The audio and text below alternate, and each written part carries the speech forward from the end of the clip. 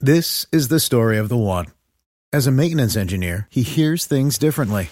To the untrained ear, everything on his shop floor might sound fine, but he can hear gears grinding or a belt slipping. So he steps in to fix the problem at hand before it gets out of hand. And he knows Grainger's got the right product he needs to get the job done, which is music to his ears. Call, click Grainger.com, or just stop by. Grainger, for the ones who get it done.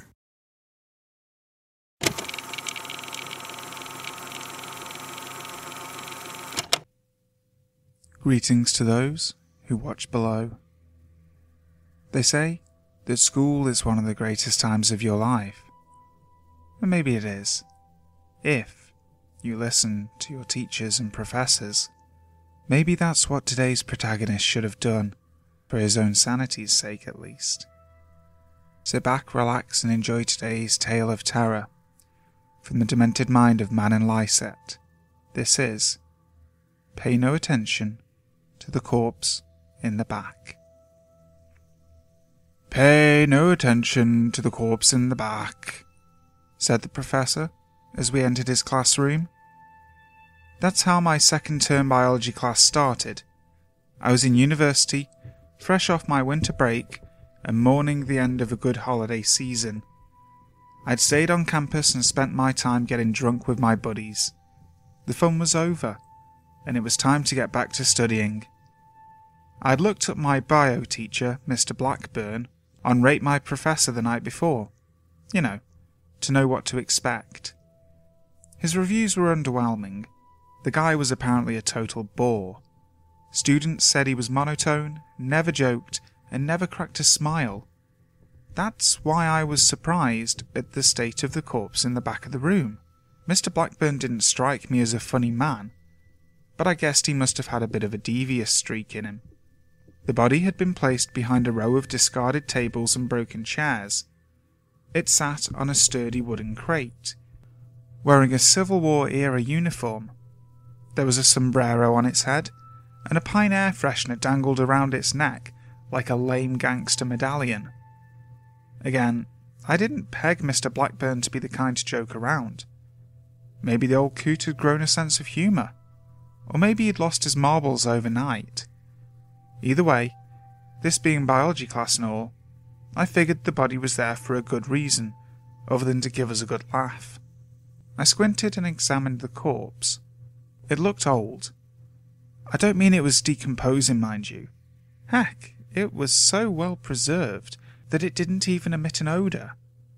I mean, the person it used to be was an old man. Its skin was shriveled up and mummified looking. Its arthritis-ridden arms stretched out at sinister angles that reminded me of tree branches in the dark. I looked at its face, and saw its mouth and eyes were wide open, giving it an appearance of shock and terror. Man, that must have been a rough death. Mr. Blackburn started the lecture. He certainly lived up to his reputation, and by that, I mean I fell asleep after 10 minutes of hearing him drone on and on. In fact, I can't recall a single lecture that didn't end with me dozing off. After class, the other students and I exchanged theories about the corpse and why it was there. Over the next few weeks, we started to notice that someone, presumably Mr. Blackburn himself, changed the body slightly between classes. Trying to figure out what the prof had done to it became our new pastime. Sometimes, its arm had been repositioned. Other times, it was several feet away from its starting position. Even its eyes could, at times, be spotted looking in a different direction. The corpse became our creepily awesome mascot. Whenever Mr. Blackburn caught us looking at it, however, he would clear his throat to draw our attention to the front and repeat what he had told us on the first day. "Pay no attention to the corpse in the back," he'd say slowly, his voice colder and harsher. It was weird, because he had this gleam in his eyes whenever he told us not to look at it. I swear, it was like he was taking pleasure out of knowing that we were peeking. He had the exact same look a toddler has when he drops his trousers in front of a group and lets loose on the carpet, knowing he's doing something wrong, but relishing the moment anyways. There was something off about Mr. Blackburn. One snowy afternoon, Cynthia, a really hot chick that sat across from me, dropped her pen. It rolled to the back of the class and stopped right between the corpse's feet. She sighed loudly, looking more annoyed about having to get up than frightened to approach the body. Now, I'd been pining over Cynthia since the start of the semester, so it was only natural that I turned my head to check out her fine behind as she bent down to pick up a pen. She suddenly shrieked like a harpy, and I knew exactly why. "He's still alive!" she yelled, confirming my suspicions. The class erupted in laughter, assuming she was playing some sort of trick. I knew better. I had seen it move too. Its foot had twitched ever so slightly when she reached for the pen.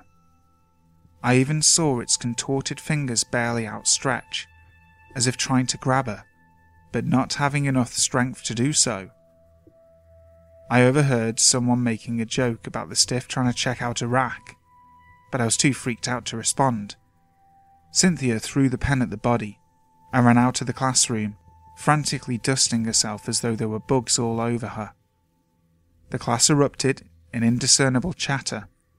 Upon hearing all the commotion, the teacher stopped his lecture. He calmly turned his attention to the corpse, and then to the rest of us.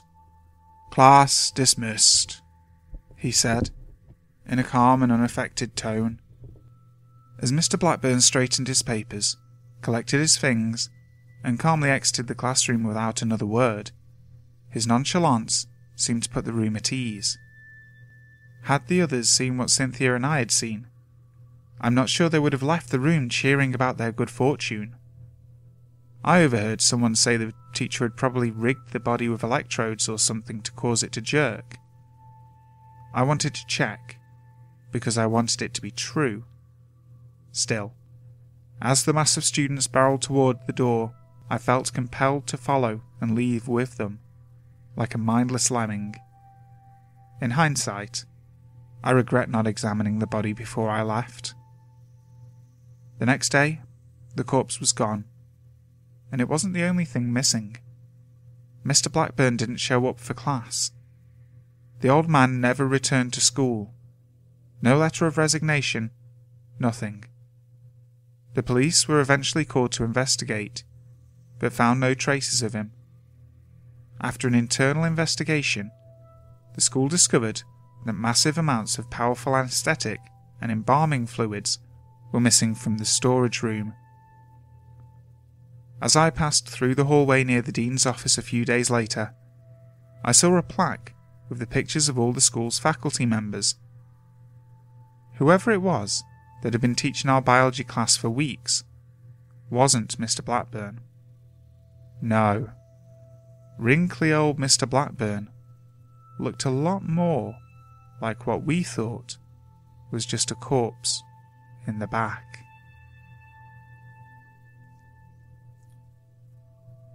Hi guys, thank you for listening to today's video. I really hope you enjoyed it.